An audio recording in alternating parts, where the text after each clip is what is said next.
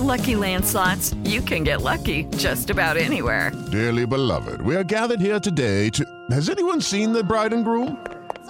Sorry, we're here. We were getting lucky in the limo and we lost track of time. No, Lucky Land Casino, with cash prizes that add up quicker than a guest registry. In that case, I pronounce you lucky. Play for free at LuckyLandSlots.com. Daily bonuses are waiting. No purchase necessary. Void where prohibited by law. 18+. Terms and conditions apply. See website for details. Sejam bem-vindas ao Mulheres Positivas Podcast do Grupo Jovem Pan. Eu sou a Naná Feller e aqui no nosso encontro quinzenal batemos um papo com convidadas especiais e assuntos diversos, sempre pelo olhar e vivência da mulher. O trabalho autônomo se tornou uma das principais alternativas em meio à pandemia. A modalidade gerou mais de 3 bilhões em renda só no primeiro semestre de 2021. Uma pesquisa feita pela Closer, uma plataforma de freelancers, mostra que 70% desses profissionais do Brasil são hoje do sexo feminino. E quando falamos em licença maternidade para profissional autônoma, não temos questões burocráticas ou práticas tão bem definidas como para as mães que são CLT. Já as questões emocionais, como culpa de voltar muito cedo, a dor de separação física do bebê, essas atingem quase todas as mamães. Hoje eu quero abordar essas questões e trocar experiências com quem está vivendo essa situação e também trazer informação para quem quer se planejar. Minha convidada é coach e neurocientista. E o principal, mãe da Nina, de 4 meses, Chá? Isso, 4 meses. Chara Scarelli, seja muito bem-vinda ao nosso podcast. Ana, muito obrigada. Muito feliz de estar aqui. De compartilhar um pouquinho. Eu e a Ana, a gente já troca um pouco de maternidade fora dos lugares públicos, mas fico muito feliz de estar aqui e de compartilhar um pouquinho do que eu estou aprendendo neste presente momento. Então, nada que vou falar aqui já está sabido, já está manjado. Na verdade, eu estou aprendendo conforme a gente está conversando. E a Nina está com 4 meses, né? 4. Eu tô com uma bebezinha de 2 meses, a Anne. Então, a ideia é também, a Charis, enfim, estuda pra caramba sobre o assunto, tem trocado, imagino, com muitas mulheres, né?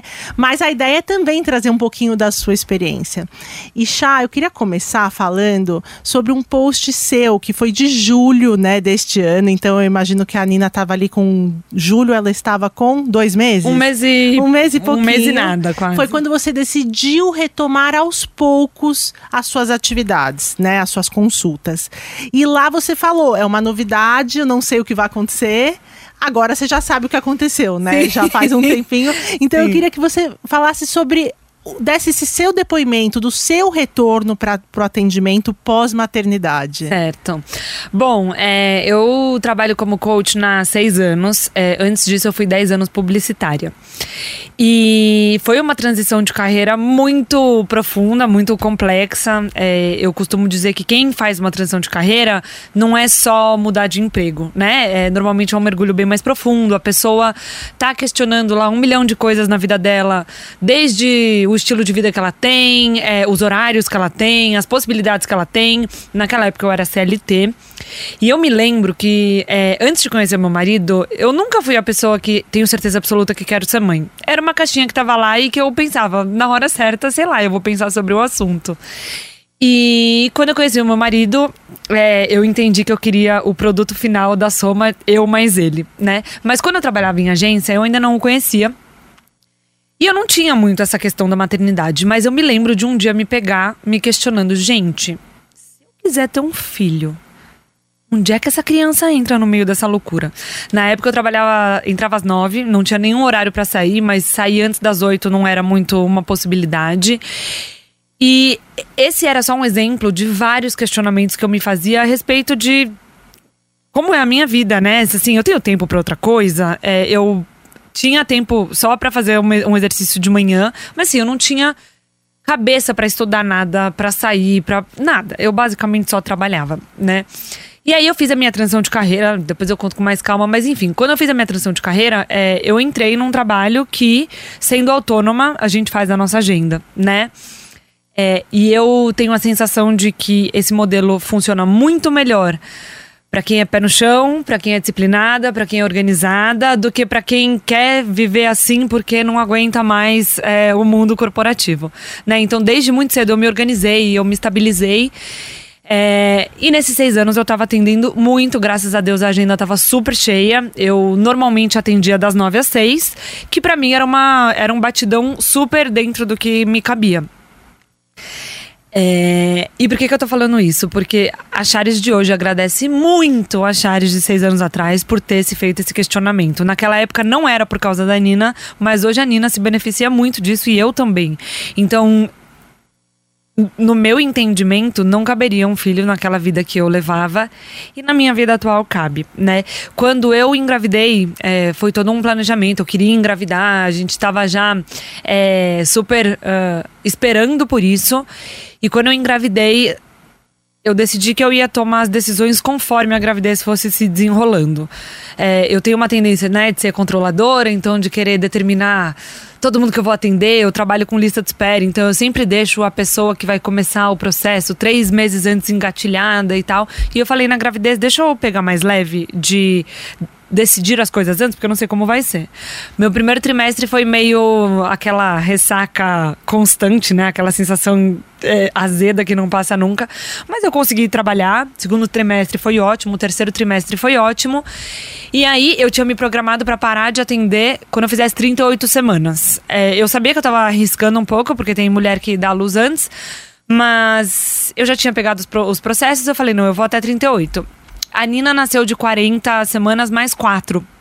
Então eu tive 2 semanas pra organizar tudo. Foi ótimo. Você parou pouco mesmo com Olha, 38. foi ótimo que foi pouco tempo. Porque tempo livre pra mim, eu tenho muita energia. Então tempo livre, ele pode virar gatilho de ansiedade com muita facilidade. Então foi bom que eu tirei aí Ainda mais esse tempo livre pós 40 semanas. Não é, tipo, que todo dia 40 mais 0, pânico. 40 mais 1, pânico vezes 2. E assim, eu até tava tranquila, porque eu conversava muito com o meu obstetra. Ele tem uma linha mais humanizada, então ele me falou desde o começo, Chá, mais de 50% das mulheres entram em trabalho de parto de forma natural após as 40. Então fica tranquila. E eu tava me sentindo super bem. Eu não tava me sentindo cansada, pesada, nada disso. Então eu tava tranquila.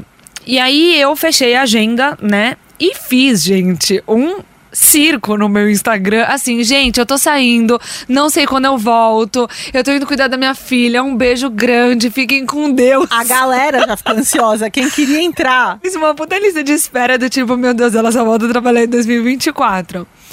E aí a Nina nasceu, tive um parto natural, voltei pra casa super rápido, me recuperei super rápido, tive ali meus percalços de amamentação, como todo mundo tem, mas deu tudo certo. E aí os 30 primeiros dias, caos na Terra, né? Assim, você não sabe nem seu nome, você não sabe o nome da criança, você não sabe se é dia, se é noite. Mas eu tava tentando me organizar, né? De assim, vou ter tempo de tomar banho, vou ter tempo de ir ao banheiro. Meu marido ficou 20 dias em casa, então isso foi excelente, porque a gente conseguiu dividir muitas coisas. E aí, quando a Nina fez 45 dias, me deu um estalo, do tipo, eu acho que dá pra trabalhar.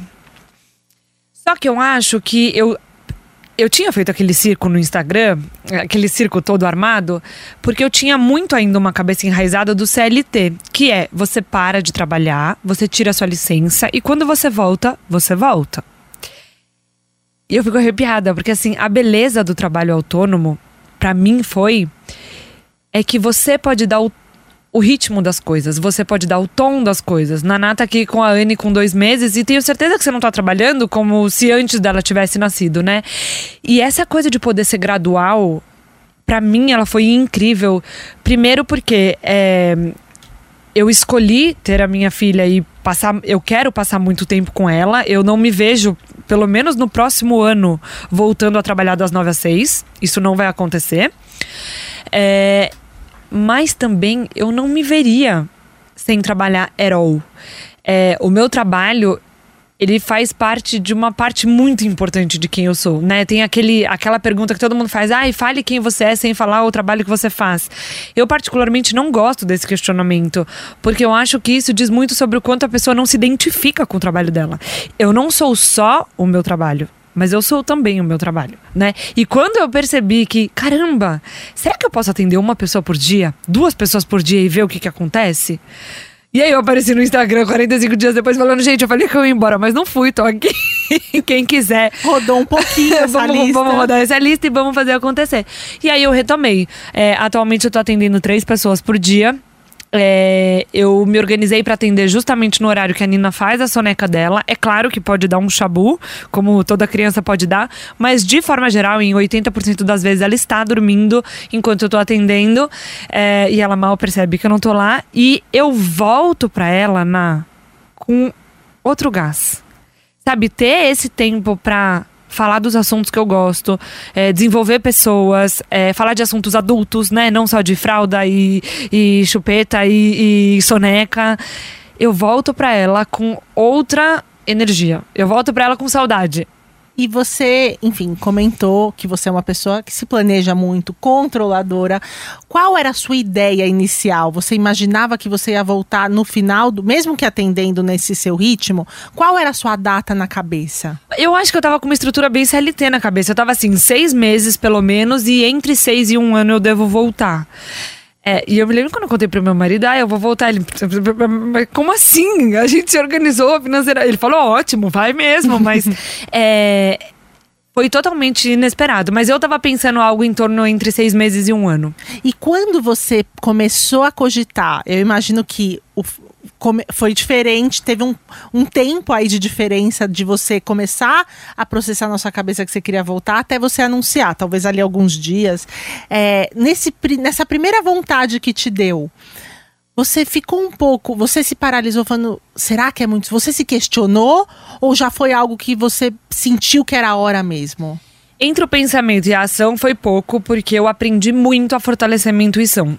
E eu acho que por trás da intuição, há muito autoconhecimento, né? Intuição, na verdade, é a nossa voz conversando com a gente o tempo todo, mas quando a gente não tem esse autoconhecimento fortalecido, a gente fica questionando, duvidando, aí vai pedir conselho pra prima, pra sogra, pra cunhada, pras amigas, e aí você se desconecta totalmente do que você espera. Mas quando eu entendi que eu queria voltar, eu tive uma conversa muito honesta comigo mesma a respeito dessas culpas maternas, né? Assim, parece que isso é uma coisa default, que todo mundo sente e tem que sentir. E eu tenho uma coisa enraizada em mim, desde muito antes de ser mãe, que se eu não estiver bem, eu não faço as pessoas ao meu entorno estarem bem também, né? Se eu quero fazer os outros felizes, eu preciso, antes de mais nada, ser uma pessoa feliz, né? Eu trabalho com muitas pessoas, inclusive, que têm essa dificuldade de colocar limites, de falar nãos, e eu vejo o quanto isso é um prejuízo na vida delas e na vida do entorno, né? Então, eu tinha esse mindset muito na minha cabeça de que mamãe feliz, bebê feliz, né? É claro que se eu tivesse optado por abrir a agenda 100% e ficar das 9 às 6 e colocar a Nina com uma babá e eu só apareço pra dar de mamar e segue o jogo, eu acho que eu teria me sentido mal, porque isso estava indo contra o que eu havia entendido dos meus valores. Mas a partir do momento que eu entendi que assim, a minha filha vai estar dormindo e não faz nenhuma diferença se eu tô aqui ou se eu não tô aqui. Eu trabalho atendendo de casa, então eu tenho ainda mais essa tranquilidade de que assim que eu terminar, eu vou estar com ela. Então a culpa, ela ameaçou vir, mas eu aprendi muito a não alimentá-la, né? E eu acho que esse não alimentar é muito mais de cada um de nós mulheres do que ficar escutando isso dos outros. Porque a culpa, ela nasce de dentro da gente, né? Você até pode ter uma amiga que faz um comentário ácido, uma sogra que fala alguma coisa, uma mãe, uma cunhada, sei lá. Mas eu acho que a culpa, ela só realmente se instala quando a gente tem o gatilho e a gente compra aquele gatilho, né? Então eu conversei comigo muito desde o começo eu me torno uma mãe pior? Eu me torno uma mãe mais ausente? Alguma coisa na minha relação com a minha filha vai ser prejudicada por causa disso? E eu entendi que não. E aí, assim, a culpa, ela ameaçou vir e da mesma forma que ela veio, eu falei, aqui ela não vai crescer, essa culpa. Eu acho que isso já está respondendo um pouco de uma dúvida que eu tenho e muitas mulheres participam disso na hora dessa decisão, que é o palpite alheio, né? Você respondeu um pouco em relação a aqui não entra essa culpa, mas eu acho que para além da sua experiência, como você você imagina que essas mães que estão vivendo dilemas e culpas, até se vai voltar, se é muito cedo, ou se não, se quer aumentar, quer ter mais tempo ainda de licença, como lidar com esses palpites alheios, né? Essas vozes que vêm, às vezes, de uma forma que não é para nos agredir, mas acaba nos agredindo de, ai, não, mas está muito cedo, você tem certeza? Ou não, eu acho que você já está há muito tempo de licença, não está na hora de você voltar? Você sabe, Ná, que quando eu engravidei, eu resolvi voltar pra terapia. Um movimento totalmente, assim, tava acontecendo uma coisa que eu tava mais feliz na vida que eu queria que acontecesse. Eu falei, quero voltar pra terapia. Eu acredito que todo mundo se beneficiaria muito de fazer terapia, mas eu não acho que a terapia é pra todo mundo o tempo todo. Então eu gosto de ir e vir, de acordo com as demandas que eu tô tendo no momento. E quando eu engravidei, eu voltei. Porque eu tinha... eu acho que na época eu nem sabia exatamente o que eu queria trabalhar, mas depois eu entendi que eu queria muito fortalecer as minhas verdades, as minhas crenças, os meus valores. Por quê? Porque eu acho que quando a gente coloca um filho no mundo, a gente está escolhendo por mais uma pessoa, né? Então assim, se até hoje todas as decisões da minha vida foram pra mim, a única prejudicada ou beneficiada sou eu. É mais fácil de bancar isso. E quando tem mais um ser humano envolvido, é óbvio que a gente vai se questionar em dobro, né? Será mesmo que eu tô tomando a decisão certa? Será mesmo que esse é o melhor caminho? Então eu fui pra terapia muito pra me fortalecer, sabe? Pra conversar sobre a minha visão de mundo, sobre as minhas crenças, sobre os meus valores. Eu mudei de médico, por exemplo, com 28 semanas. Não foi uma coisa fácil de mudar, mas porque eu tinha uma ideia de um parto... que eu sabia que eu ia ter que lutar por ele. Então, eu fui entendendo que eu ia ter pequenas batalhas ao longo da vida toda, como mãe, pra enfrentar. Eu tenho um pensamento, que é assim... julgamento, opinião, conselho... alguns são melhores e alguns são piores, mas eles têm uma coisa em comum, que é a não neutralidade. Tudo carrega um ponto de vista. Você, Naná, se você for me dar uma opinião sobre qualquer coisa, você carrega o seu ponto de vista. E vice-versa, né? Quando eu vou dar um conselho para uma pessoa, quando eu sou requerida, eu deixo isso muito claro para a pessoa. Olha, eu vou te falar com base no que eu entendo do mundo, no que eu gostaria para minha vida. Mas pode ser que isso que eu vou te trazer não te cabe, né? E eu acho que eu consegui construir um pouco dessa empatia e tentar trabalhar essa neutralidade em mim, porque eu atendo pessoas há 6 anos e eu vejo muita gente diferente, né? Tem gente que quer A, tem gente que quer B, tem gente que nem sabe o que quer, tem gente que quer A e B. Então eu faço muito esse trabalho. Na maternidade, eu entendi que a gente precisa fortalecer ainda mais essa intuição, essa voz interna, esse autoconhecimento para questionar. Quais são os meus valores? O que eu quero deixar para minha filha? O que eu quero deixar para o mundo? Sabendo que, se Deus quiser, um dia minha filha será uma adolescente e uma adulta totalmente provida de senso crítico, de conhecimento de mundo, para ela tomar as decisões dela. Mas enquanto ela estiver sob minha responsabilidade, eu preciso fazer o melhor por nós duas, né? Então, acho que a gente não precisa nem falar que cada pessoa vem de um lugar, cada pessoa tem um trauma, cada pessoa tem um medo, cada pessoa tem um sonho. Então... cada pessoa vai construir uma vida baseada em tudo isso. Mas eu me policio cada vez mais para escolher o que eu compartilho, com quem eu compartilho. Inconscientemente, muitas vezes a gente vai buscar reconhecimentos e afirmações em pessoas que a gente não deveria. Seja porque essa pessoa tem uma visão de mundo muito diferente, seja porque essa pessoa tem um poder emocional sobre você. Então assim, eu tenho várias ideias de como eu quero criar a minha filha, como eu quero alimentar ela, como eu quero que ela entenda o mundo e as discussões. E eu preciso tomar muito cuidado com quem eu divido isso. Não significa que eu só posso dividir com quem pensa como eu, porque isso seria totalmente limitado, totalmente podar o nosso crescimento. Mas ter muito cuidado com quem a gente divide, porque tem muitas pessoas que... mascaram uma imposição em formato de conselho. E depois ela vai até te procurar pra saber se você seguiu o conselho dela. Então eu me policio muito pra não ser essa pessoa na vida dos outros. E eu me policio muito também pra não deixar que essas pessoas tenham um poder sobre mim. Inclusive, Ná, se eu te pedir uma opinião...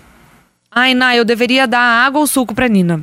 e você me dá uma opinião, e eu não sigo essa opinião, não significa que eu estou falando mal da sua opinião. Significa só que eu escolhi um outro caminho. E a gente deveria, com mais frequência, se dar as mãos. Porque você dá suco e eu água, ou eu dou suco e você dá água, né? Isso não significa que você é melhor ou pior, e vice-versa. Então, eu me policio muito pra me fortalecer. Sabe? Fortalecer as minhas verdades, as minhas crenças. Tem coisas que eu realmente tenho dúvida, que eu realmente me questiono. Eu não sei.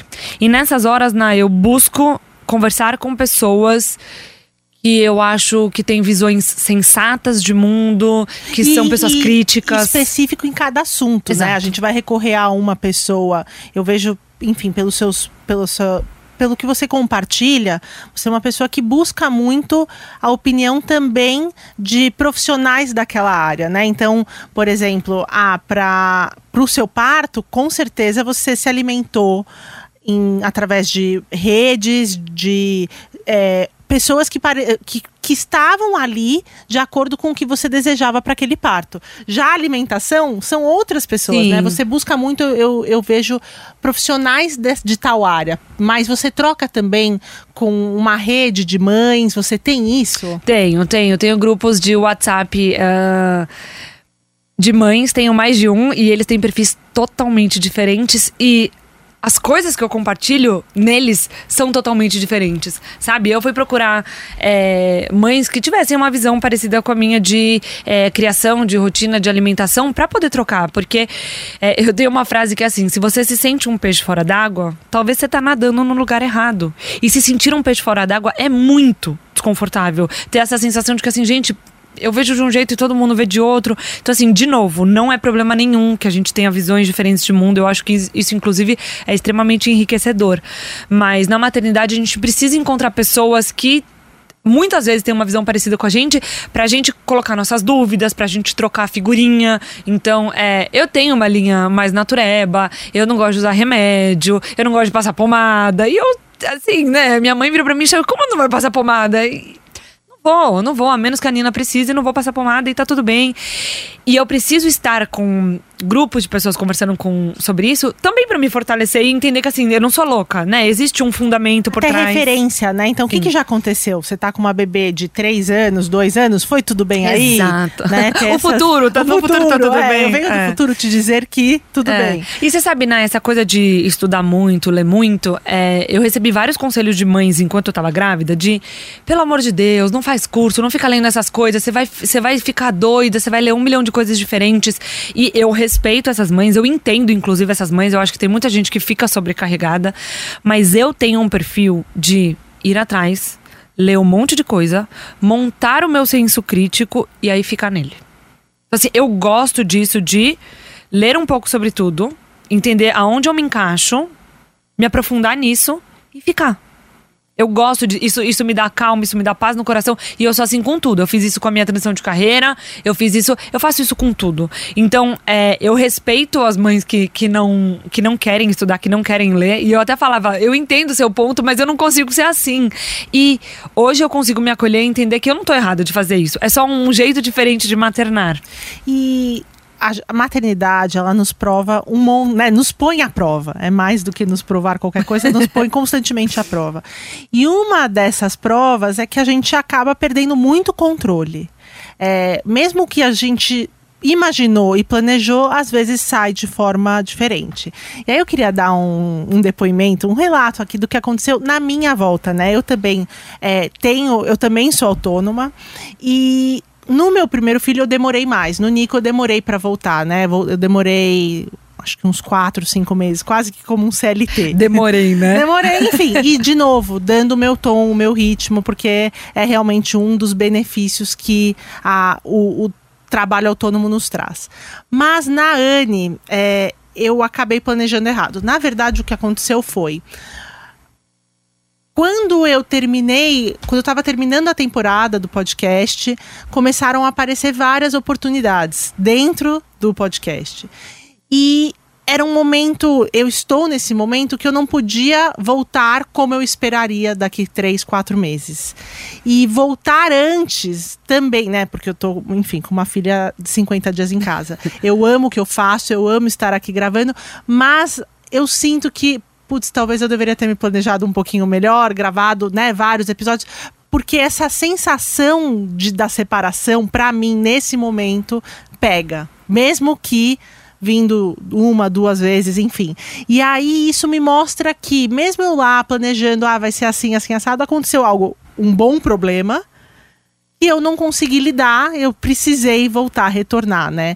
E eu sinto muito que algumas mães que trabalham, que são CLT, que estão em empresas, às vezes tem essa sensação, né? Tem esse sentimento e não tem muito que a gente possa fazer.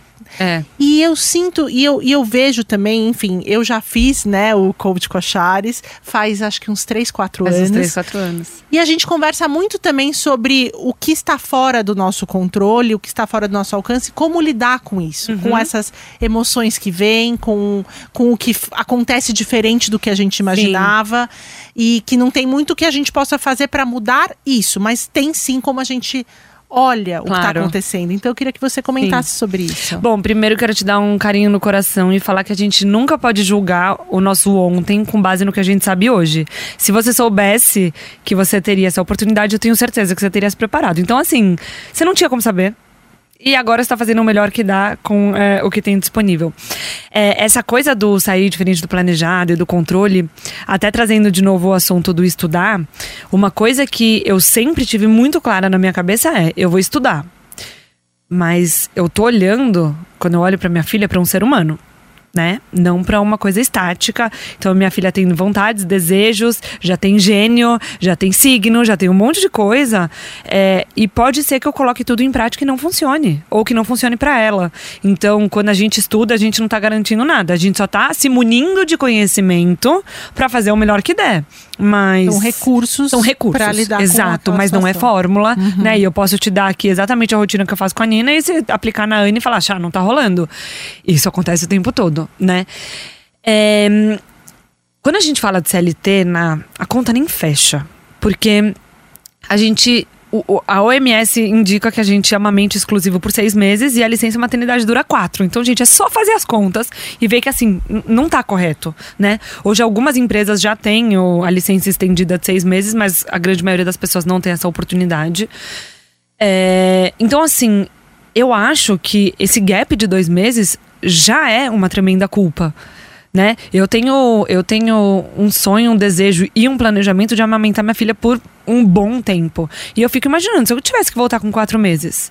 Ou até com 6, né? Quando a criança começa a comer com 6 meses, ela não come de verdade. Ela brinca de comer por alguns meses até que de fato a comida alimente. E aí, você fica naquele eterno loop de tira leite, manda leite, congela leite. Então, assim, o sistema não foi feito pra gente se sentir adequada. Né? Assim, as regras não são fair play. Não são fair play. Então, é isso até que eu falo que eu agradeço muito a Charis de 6 anos atrás, quando eu mudei de profissão, por ter esse privilégio de estar trabalhando dentro da minha casa, fazendo o que eu amo e podendo estar com a minha filha a maior quantidade de tempo que eu puder estar.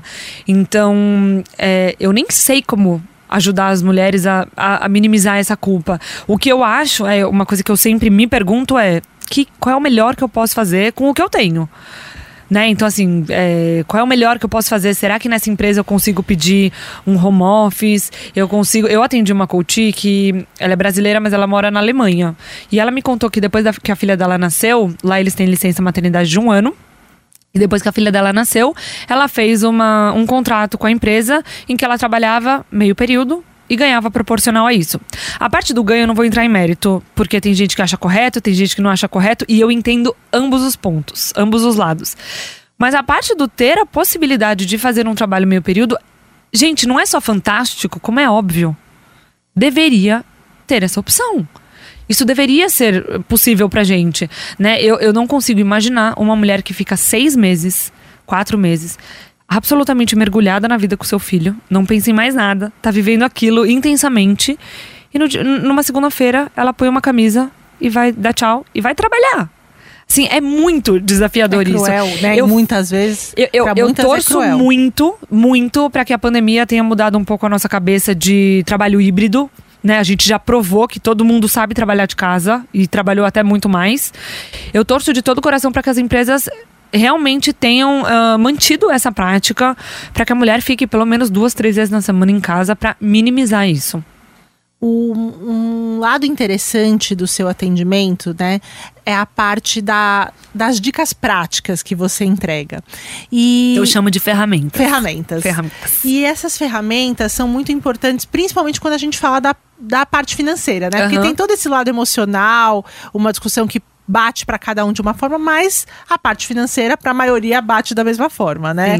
Então é necessário sim um planejamento, principalmente para profissional autônoma. Então aí que tá, né? Eu tô falando aqui da nossa, pula na piscina que tá quentinha, mas tem esse lado, né? O autônomo, nós não temos licença maternidade, assim, a Charis engravidou, se vira. Sim, tem uma questão para o autônomo que faz uma contribuição para a Previdência que consegue os 4 meses, mas é um teto. Eu faço contribuição, mas assim, gente... Foi o que eu pensei, é exatamente não significa, não é nada representativo com relação ao que você ganhava. Nada, exatamente, é esse ponto onde eu estou. E aí, além disso, depois dos 4 meses, que é o que você comentou, eu quero amamentar por mais tempo, eu quero voltar de forma gradual, né, você está atendendo 2 pessoas agora. Então, agora para a parte prática, como que você se planejou e aí você aconselha também para profissionais autônomas se planejarem ao longo dos anos, pode ser dos anos, né?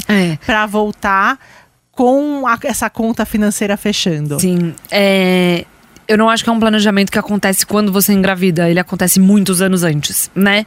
Eu tenho um mindset há muito tempo, desde que eu fiz minha transição de carreira, eu tenho um mindset há muito tempo de quanto mais eu poupar do meu dinheiro, eu investir do meu dinheiro, dos meus ganhos, mais seguro eu tô lá na frente. Porque eu fico pensando exatamente isso. Eu não tenho benefício, eu não tenho nada, né? Eu faço minha contribuição lá, mas assim, não volta. Então, há muito tempo já eu venho me estruturando para isso. Eu venho, nos 3 últimos meses, 3 últimos anos que eu atendi, eu investia 50% do que eu ganhava. Eu tive aí uma questão que, quando a pandemia começou, eu fiquei desesperada, né? Falei, ferrou. As pessoas não vão ter dinheiro, não vão querer falar sobre isso. E foi exatamente o oposto que aconteceu. As pessoas aproveitaram pra reconfigurar suas vidas, né? E muitas pessoas me procuraram por transição de carreira, muitas pessoas me procuraram por saúde mental e qualidade de vida. Então, eu tive uma demanda muito alta. E aí, a vida ficou parada lá fora, né? E a gente ficou só, todo mundo dentro de casa. Então, eu não tinha muitos gastos, né? Durante a pandemia, a gente não viajou, não saiu, não comeu, não fez nada lá fora. Então, foi uma época em que eu corri muito, assim, eu trabalhava muito, eu juntava muito dinheiro e eu sempre pensava, o dia que meu marido, a gente resolver liberar, eu tenho essa reserva. E eu acho que desde que eu virei autônoma, o meu dinheiro passou a ter muito mais valor. Sabe, o meu dinheiro, ele tem um outro gosto. Quando eu trabalhava na agência, eu não tinha uma sensação de ownership, sabe? Assim, o trabalho é meu, o dinheiro é meu, o propósito é meu. E quando eu virei autônoma, eu falei, cara, esse é o valor da minha hora. Hoje em dia, tudo eu calculo, né? Assim, eu vou comprar um copo. Quanto tempo da minha vida eu trabalho por esse copo? E eu falo isso não no mindset da escassez, mas no mindset do planejamento, assim, eu quero, ele vale o que eu pago. E aí eu fui me tornando uma pessoa que poupava muito mais dinheiro. Eu, 1 ano depois de começar a atender, eu já ganhava o que eu ganhava na agência. E no 2º ano eu já tinha batido todas as metas financeiras que eu tinha. E aí eu fui poupando muito. E agora que eu voltei, é o mesmo mindset, não é porque assim, eu tô no lucro porque eu voltei mais cedo e eu não usei todo. Não, é o mesmo mindset de assim, eu vou continuar poupando, eu vou continuar investindo meu dinheiro. Eu tenho uma coisa que eu gosto muito de ter uma verba que eu combino comigo mesma para investir em mim. Então, tanto na minha saúde mental, quanto física, quanto no meu desenvolvimento. Então, de tempos em tempos eu vou fazer uma pós-graduação, eu vou fazer um curso, uma extensão mais longa, alguma coisa que seja cara. Porque eu entendo que, assim, esse é o investimento que eu faço no meu negócio, inclusive. Então, eu acho que quando a pessoa decide que ela quer engravidar sendo autônoma, esse mindset do investir tem que estar muito enraizado nela. E ela tem que pensar o seguinte, em termos bem práticos, né? Se a pessoa for ficar 6 meses sem trabalhar, ela precisa saber quanto ela custa por mês. E, gente, um autônomo está proibido de ter as finanças bagunçadas. Proibidíssimo. Porque, assim, se o CLT ainda tudo bem, porque entra lá e ele paga as contas dele, o autônomo não pode. né? E tem que ter separado o que é minha vida pessoal, o que é minha vida profissional, né? O que veio da minha empresa, o que eu tô gastando na empresa, o que eu tô gastando como pessoa. O mínimo que a pessoa tem que ter é saber o quanto ela custa pro mês, vezes 6, e ter uma margem de manobra. Porque pode dar algum pepino, pode dar algum imprevisto, o carro quebra, tem mais uma consulta pra pagar e tem algumas coisas. Bebê, gente, fralda de bebê custa uma fortuna, então se preparem. Isso da fralda é muito louco, porque o Nico, ele fazia um cocô, depois de uns 40 dias, 2 meses, ele fazia um cocô a cada 4, 5 dias. E quando você está exclusivo no leite materno, que era o caso dele, não tem problema, né? O pediatra falava que, olha, até 10, 15 dias tá tudo bem. E eu compartilhando com as minhas amigas, e elas falando, Nathalie, como assim? A minha bebê faz 8 cocôs por dia. Como que seu filho faz 1 a cada...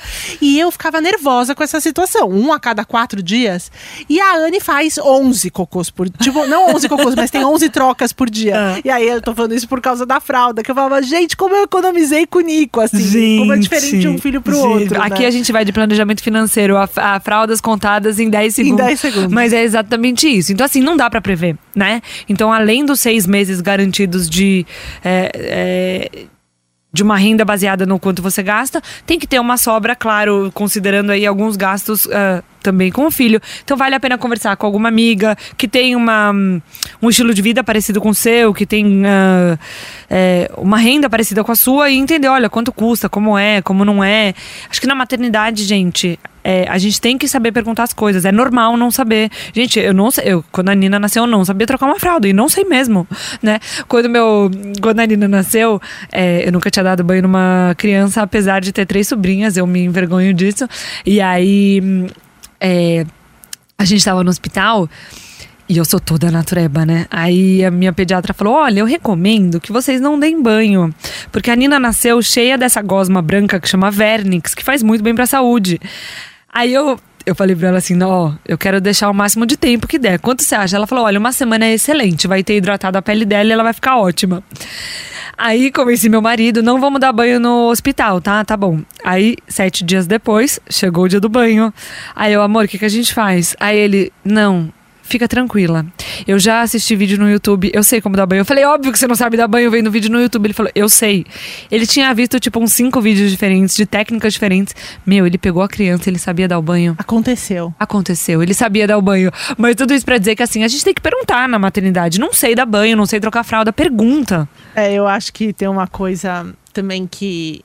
Você teve o seu parto natural, os meus 2 filhos eu também tive um parto normal, e eu sinto muito que eu e o meu marido, a gente vê nesses 2 filhos, mesmo quando recém-nascidos, uma força, assim, sabe?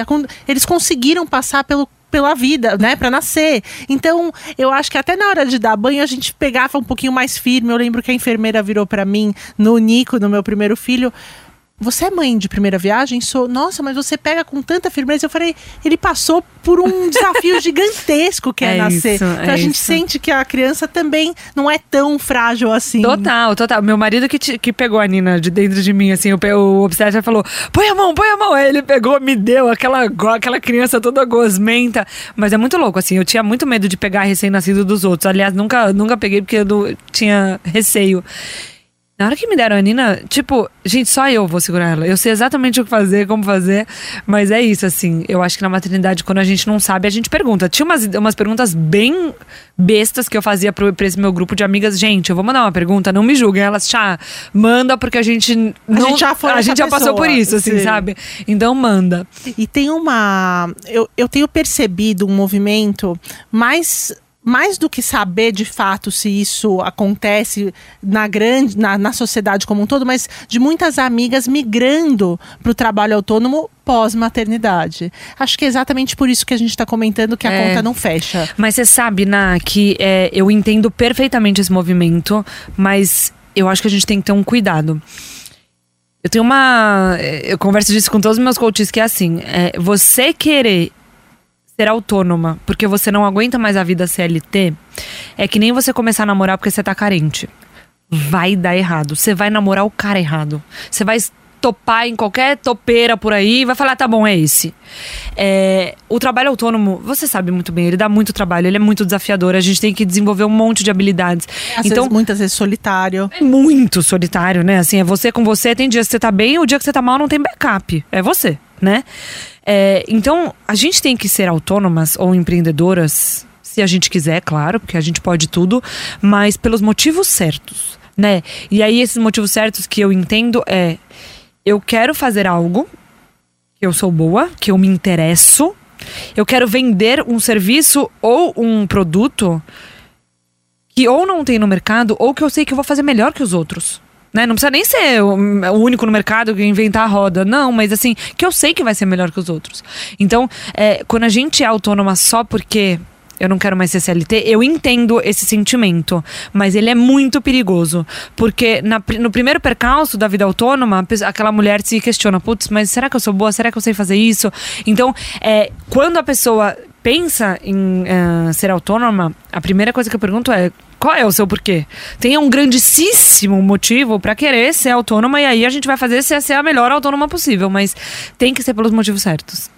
E você tem voltado de forma gradual. Você, mesmo que você já falou que quando você começou a atender, você tinha o horário das 9 às 6, que já não era mais aquela loucura de agência. Mas você se imagina voltando em algum momento a ser a Charis atendendo como antes? Graças a Deus não, gente. Nunca mais serei a mesma. Quando eu tava na terapia, ela me falou uma frase que eu nunca esqueci. Ela falou assim, se prepara para a maior transformação de toda a sua vida, né? Eu me considero uma pessoa relativamente vivida, passei por 2 lutos na minha vida que me transformaram demais, assim, da cor do cabelo até os valores mais profundos, eu mudei tudo. Mas nada transforma, eu acho que do jeito que a maternidade transforma, justamente por isso que eu trouxe, né? Eu tô escolhendo por mim e por mais um ser humano. Então, é claro que hoje eu atraio mais mulheres que têm esse equilíbrio entre vida de mãe e trabalho. Eu tenho recebido muito mais essa demanda. Mas o meu olhar para as coisas, claro que mudou. Eu acho que eu consigo, graças a Deus, ter ainda mais empatia, ter ainda mais acolhimento. Eu acho que o meu senso de priorização e gestão de tempo melhorou muito pra mim. Portanto, ele melhora, as minhas ferramentas melhoram pra quem eu tô atendendo, né? Então hoje eu tenho ainda mais clareza de que meia hora minha vale ouro.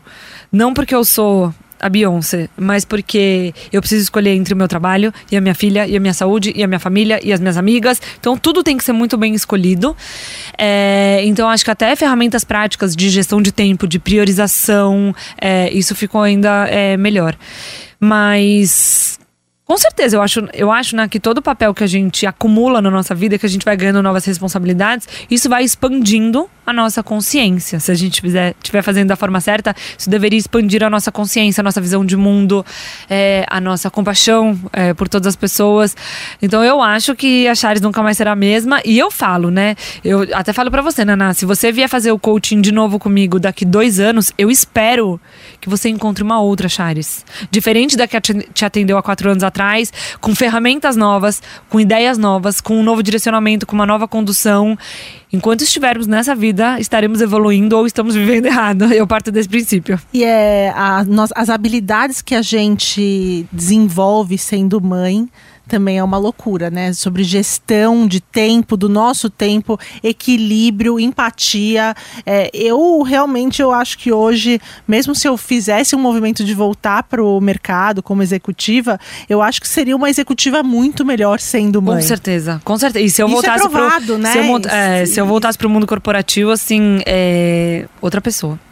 Chá, eu queria que você deixasse sua rede social aqui. Você trabalha muito falando, dando ferramentas para as pessoas pelo Instagram. Então, se você puder compartilhar seu Instagram conosco. Sim, me sigam lá. Eu faço muitas reflexões toda semana, todo dia, toda hora. Tudo eu uso para fazer reflexão. Então me acompanhem. E de vez em quando a gente ainda tem a fofura da Nina. Às vezes eu posto foto da Nina. Tem gente me falando, Chá, eu não veio mais aqui por você, favor, postar sua filha. Então, me acompanhem lá. É @charis.com. nana.carelli. Depois eu vou pedir pra Nana colocar na descrição, porque o meu nome não é fácil de escrever. Mas é isso, assim, hoje em dia, viver por mais uma pessoa tem sido a melhor de todas as experiências que eu passei. Eu fiz um post semana passada que foi recorde de vendas. É uma foto da Nina, maravilhosa, com aqueles olhos azuis, piscina dela. E uma covinha fofa no queixo. Uma covinha fofa no queixo, gente. E aí eu escrevi, o post começa assim: eu vivi 33 anos por mim. E nesse post eu falo, eu tinha muito medo de perder a minha identidade, quem eu era. Sendo mãe, eu tinha muito medo de não conseguir me priorizar, porque eu era muito bom em me priorizar. Desde que eu fiz minha transição de carreira, eu aprendi a importância de se priorizar, a importância de, se eu for uma pessoa feliz, eu serei uma pessoa melhor para os outros. E quando a Nina nasceu, virou uma chave muito grande na minha cabeça, que a doação da maternidade,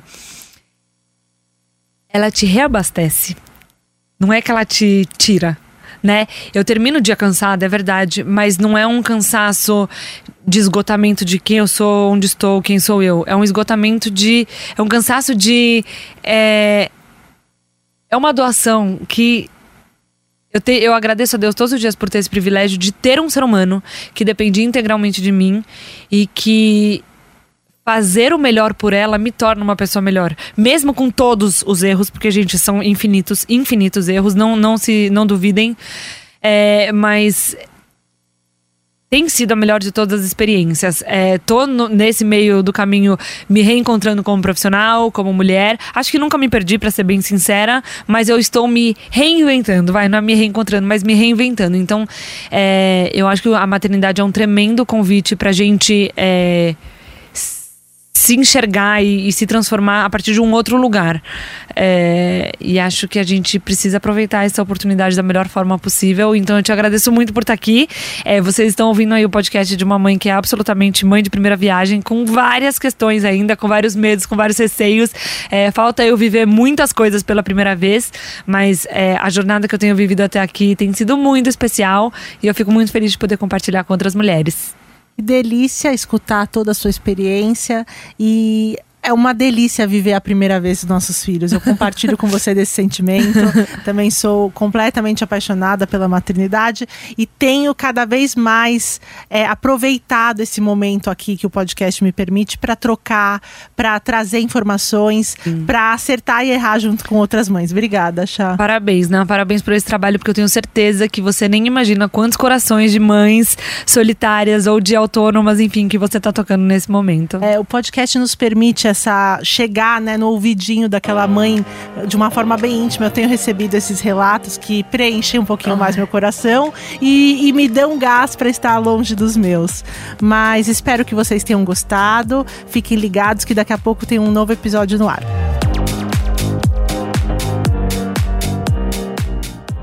It's time for today's Lucky Land horoscope with Victoria Cash. Life's gotten mundane, so shake up the daily routine and be adventurous with a trip to Lucky Land. You know what they say, your chance to win starts with a spin. So go to LuckyLandSlots.com to play over 100 social casino-style games for free for your chance to redeem some serious prizes. Get lucky today at LuckyLandSlots.com. Available to players in the U.S., excluding Washington and Michigan. No purchase necessary. VGW Group. Void where prohibited by law. 18+. Terms and conditions apply.